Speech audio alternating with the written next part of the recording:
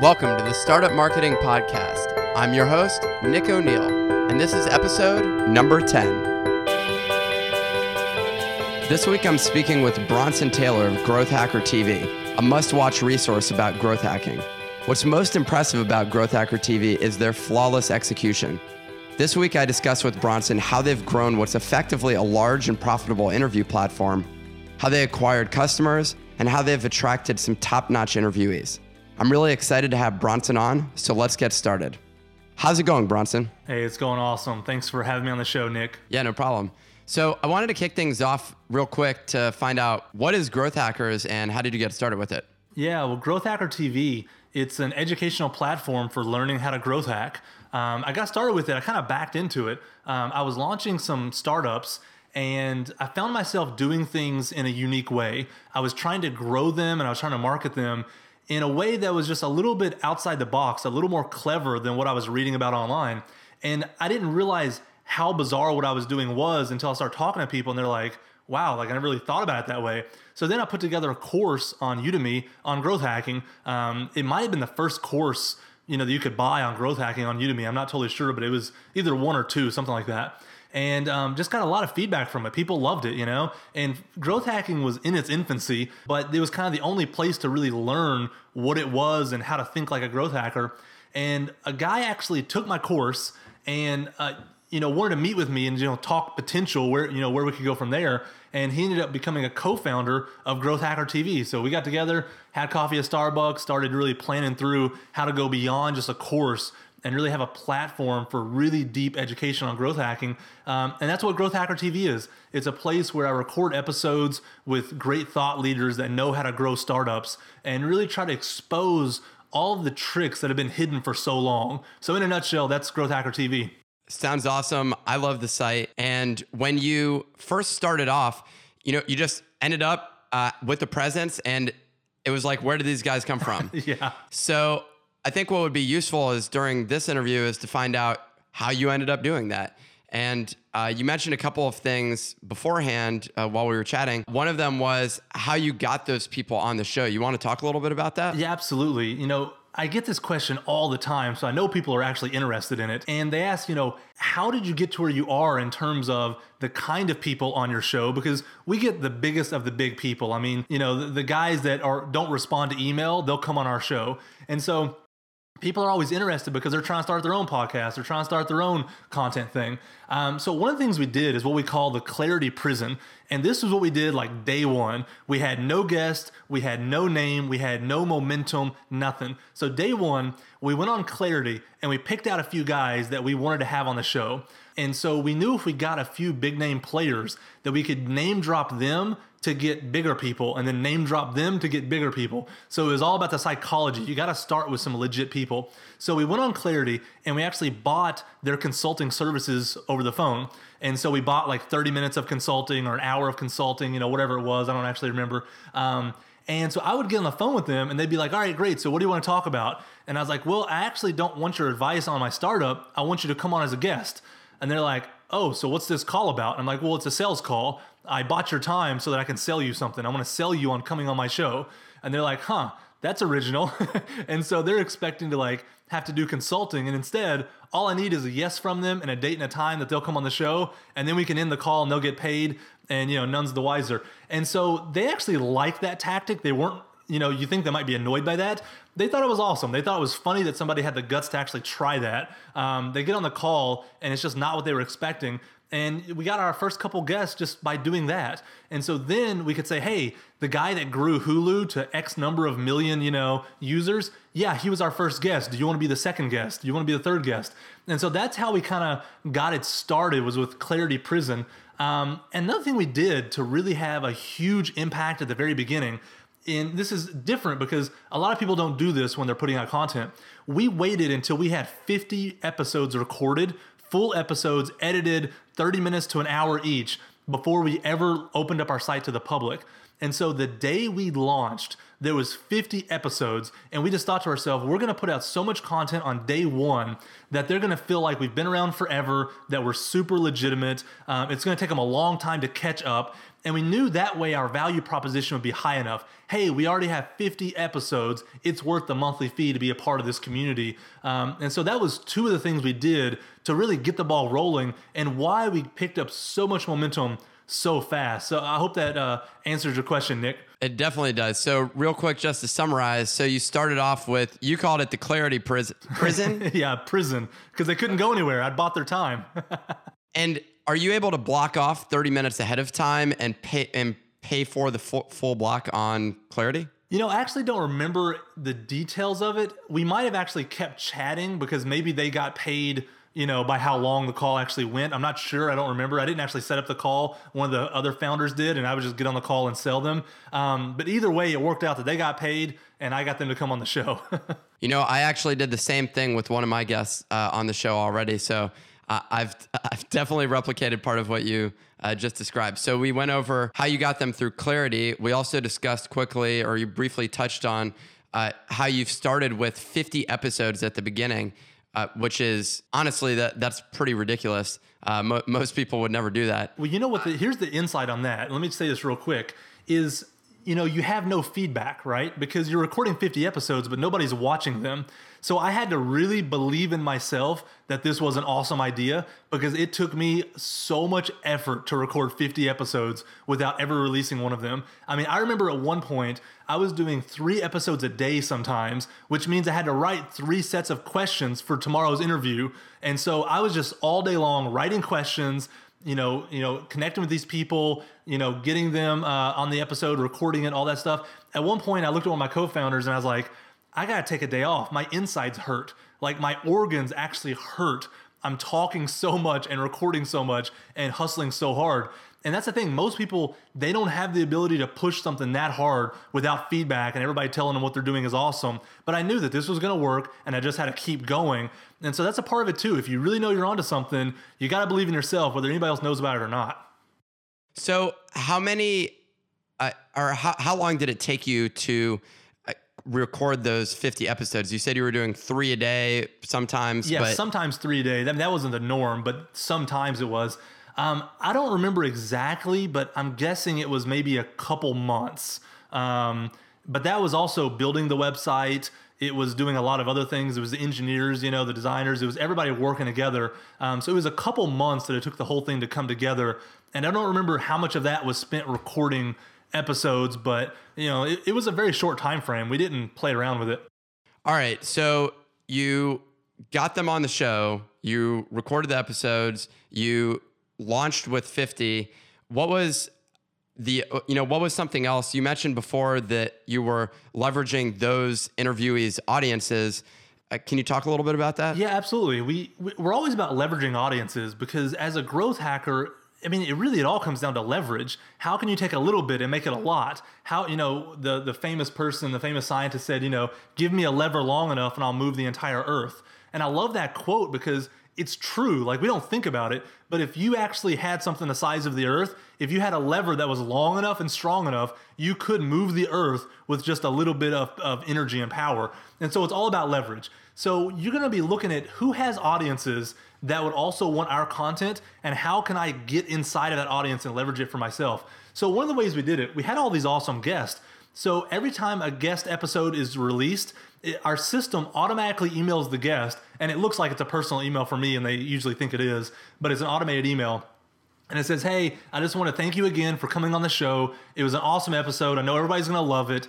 Here's a link that if you share this link, then nobody has to be a paying member to watch your episode. If you share this on Twitter or Facebook, then you can use it to build up your own personal brand because of all the people you're in the midst of, all these other great guests that came on. And so that way it benefits you and it gets us traffic. And those guests then go out and without fail, they tweet it to however many followers they have, and they share it on Facebook. And so every time we have a guest, we leverage their audience. Another way we leverage audiences is we knew that Ryan Holiday was coming out with a new book on growth hacking called Growth Hacker Marketing. And so we connected with him, and he actually interviewed me for the book, just to kind of get inside the minds of some of the people, leading this movement. And we actually had an idea after, talking to him. And so we went to Penguin and we said, hey, can we just put a promo code for a free trial of Growth Hacker TV on the last page of the book?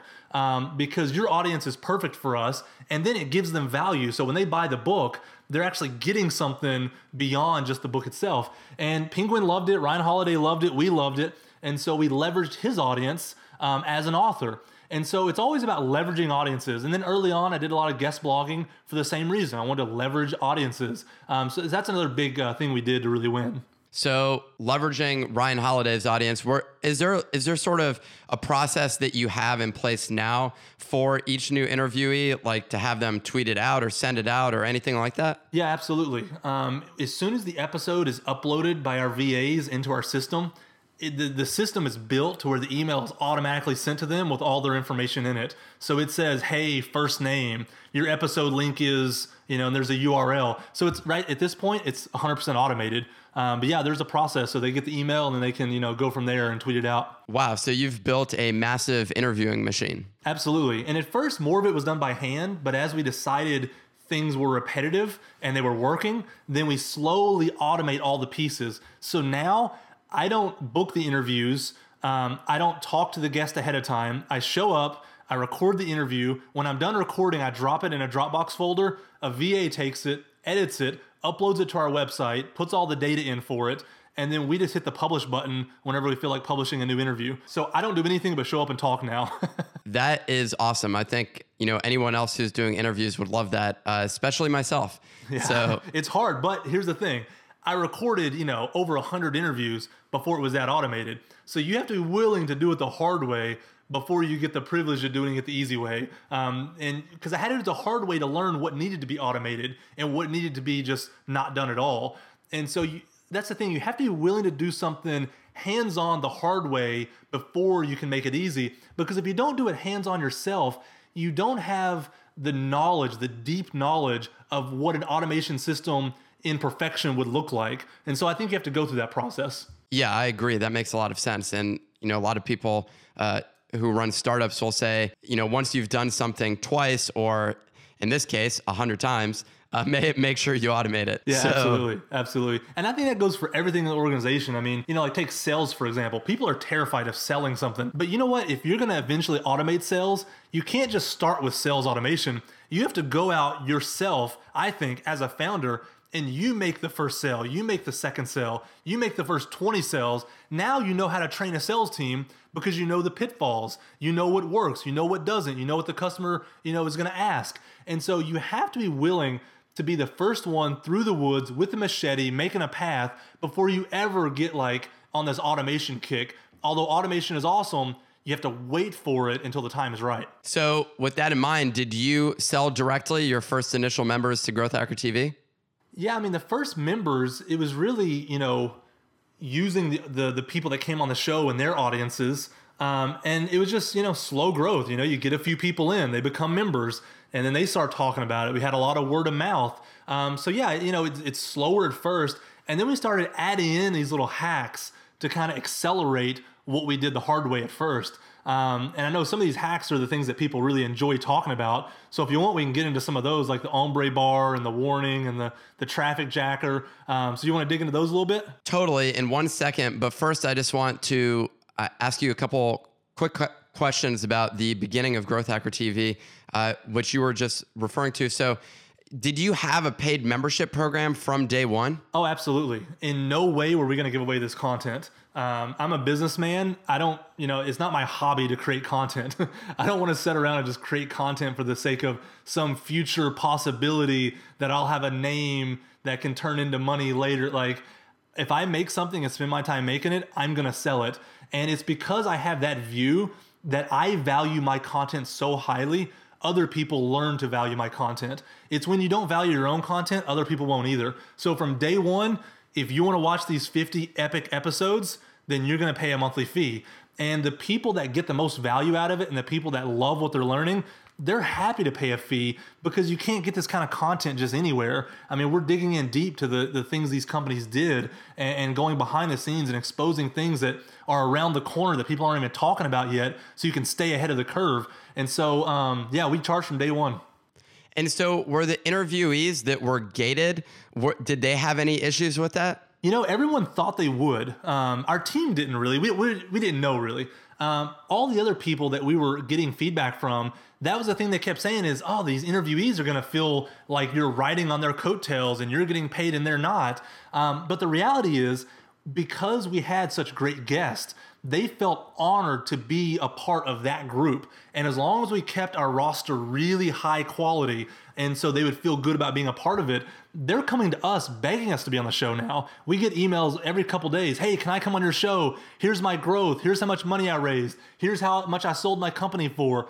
They want to be on a show that sells their content even though they don't make money from it, because it's the kind of place they want to be involved with. They want their name attached to. And from day one, that was the consensus. No one has ever had a problem with us selling our episodes. And part of the thing too is, though, we give them a unique link that when they share that link to their episode, it is open to the public if you come through their channel. And it's the only way to see their episode without having to become a member. And so because there is an outlet for them to share it with their audience, I think that also helps them. Got it. So that makes a lot of sense. So you gave them a way to share a free version of the episode to their audience. Absolutely, yeah. Okay, so that makes a lot of sense. And one last question on that. Now all of the episodes that you publish, each new one is available for free until 3 more are published, correct? Yep, absolutely. And so, but that wasn't the case at the beginning in the sense that there was already people who were gated off? No, yeah. In the beginning, the first of the 50 interviews, 47 of them were gated off. So we made the top 3 because we want to give you a taste. Like, here's what you're in for if you become a member. We have to give them, the drug dealer model. The first hit's free, and then once you like it, you can come back and pay. And so, but we still 47 of them. Nobody had ever seen them, and we were not going to give them away in any way. That was a bold move. It was. All right, so you just mentioned there were a number of tactics that you ended up using that really helped move the needle for Growth Hacker TV. The ombre bar, the warning, the traffic jacker. Let's dive right in. So what did you start with? Yeah, I don't remember the order exactly. Well, actually, I do remember. I think the warning was the first thing we did because, with the warning, it's this thing when you go to it, the first time you see a video, it actually has a warning and it says, and I don't remember the exact number on there, but it's something like, hey, 2 out of 3 people who click play will end up becoming a member. It's some statistic like that. And it's actually based on our numbers. Like, we looked at the number of people that hit play on a video and the number of people that convert to members, and we just did the math and we're like, all right, there's an X% chance you're going to give us your credit card number if you hit play. So be careful if you're going to hit play here. And there's a lot of psychology there. It shows them our conversion rates in a sense, so that you're not the only one who's going to buy if you decide to buy. You're a part of a crowd. You're not the only guy giving us your credit card number. So there's the social proof built into a statistic like that. There's also the reverse psychology of, when you tell somebody to not do something, they feel compelled to do that very thing. And so in this case, we tell them, be careful. You may not want to hit the play button because it ends with you giving us money. And so then they have to hit the play button, and then they find themselves loving the content, and then they end up becoming a member, and so it all comes true. So that's our warning that we did. And that was probably the first thing we did, and that was kind of a fun little hack that we tried that a lot of people have enjoyed. Awesome. Yeah, that one, I definitely paid attention to it, and I think I ended up becoming a member at some point. Probably. And one of the other things you mentioned that we did was the ombre bar. And, we call it the ombre bar, which is, a crazy name for it, because the first time your IP address hits our website, we actually know that you've never been to the site before. So this bar, it's sort of like a hello bar, but it's something we built custom. It drops down from the top of the site, and in big, bold letters on the left side, it says, "Hey, ombre." And we just wanted some kind of ridiculous welcome there, And then next to that, it says, "It looks like this is your first visit to our site. And because it's your first visit, we're going to give you a week trial for free, but you have 60 minutes to sign up before you get the week trial." And then this countdown starts. So on the top right of this bar is this big flashing 60-minute countdown. So you have 60 minutes to make a decision on whether you want a free trial. And that to get that free trial, you're going to input your credit card number, and you will be charged when the trial expires. So you have a week to try it out, and if you don't cancel, we start charging your card. There's a lot of psychology there as well, and that's going to be a theme. It's psychology. The way you grow a product is through psychology. Technology is always secondary to psychology. And with that bar, so many people might buy your service, but you have to give them a reason to make a decision now and not later. Because your worst enemy is being put on someone's to-do list that maybe they'll think about becoming a member later. Maybe they'll think about buying your product later. You have to get them into a mode where you will make a decision right now. Either decide you don't want this product or decide you do want this product. But it's up to you as the marketer, as the growth hacker, to force the issue. Put them in a place where they must make a decision. And that's what the Ombre Bar does. You have 60 minutes or you lose out. And that Ombre Bar, when you look at our stats, there is an obvious blip where the conversion rates just changed and the signups just changed. It was going well, and then it went great. And so the Ombre Bar is awesome. And that whole thing, it's so cool, the story behind that, because my brother, who's one of the co-founders, he lives in Kentucky and I'm down in Florida. And I flew up for something. And we were going to work one day and we're like, all right, let's work at a Starbucks today. So we went to Starbucks and we're sitting in a Starbucks in Kentucky. And we started the day with this idea. We said, okay, let's sit down right now, get a cup of coffee. We are not allowed to leave Starbucks until we've built something that obviously moves the needle on our signups. And so we have however long we can, stand sitting in a Starbucks to build whatever it is we're going to build. So we just started brainstorming. We started talking through ideas. We started, kind of getting the juices flowing. And then finally we said, okay, this Ombre Bar, it might work. So we literally designed it, built it, launched it, and put the stats in to start tracking it, all within an 8 or 10 hour period in a Starbucks one day. And the next day our conversions were through the roof. And so growth hacking, if you're willing to hustle and you're willing to be creative and you're willing to do the stuff that matters, you can change your conversions. I will say the way that you guys have implemented these things, it's been incredibly well executed. The site looks beautiful. You make it look almost easy, and I know that it's not. I'm actually just curious as a developer, what you guys built your system in. Yeah, so my brother's the engineer. He is a genius engineer. I tell everybody that. He does stuff with code that's just unbelievable. The system's built in PHP. I think that's kind of funny because, everyone's, like, oh, if it's not Ruby or if it's not some sexy new language or framework or whatever, end of the day, who cares what it's built in? All that matters is the psychology and the product value and getting people to actually buy something. And so ours is written in old school, ugly PHP.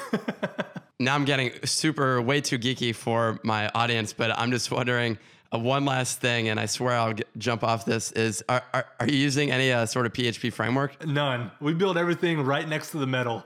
Wow. And we actually like that because, we actually had our web development company before building our own products. So we've built some pretty massive sites with a whole lot of money being transacted on a daily basis. And we've built just a lot of different kinds of sites. And every time we tried to use a theme or a plugin or a framework, we always realized there was a point to where the thing we wanted to do, we couldn't do without spending way too much time doing a workaround. So we just got to the point that we said, you know what, we're not going to save time early on by using a framework so that when we need to put in a quick growth hack, we can do it instantly without trying to reverse engineer someone else's system.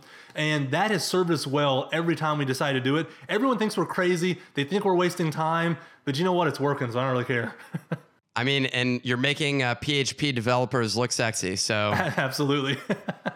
Awesome. Okay, so we mentioned the Ombre Bar. We also mentioned the warning. There's another thing that you have that I took a lot of it or paid a lot of attention to as soon as I saw it, which is on your Twitter and other places. When you're sharing content, a bar shows up at the top. I believe you called it the traffic jacker. You want to talk about that? Yeah. So here's the idea. Content marketing is on the rise. Everybody's talking about content marketing in the last year or two. And we started looking at the guys we really liked who we thought were doing it well. So we looked at, blogs like Kissmetrics. They have such great content being put out every day. And we thought, all right, how can we benefit from content marketing, but from a growth hacking point of view? Because if you were just doing traditional marketing, you would say, all right, let's hire people to write blog posts, or let's get some guest bloggers in here to write content for us. But as a growth hacker, it goes back to leverage. How can I take a little bit of money, a little bit of energy, a little bit of time, and turn it into a massive win? So what we decided to do is create something called the Traffic Jacker. And it's actually a program on the back end of our admin panel. And we can go into our admin panel and we can type in any blog article on our admin panel. So I can go get a Kissmetrics blog post and input it into my admin panel. And then it generates a new link for me to tweet out.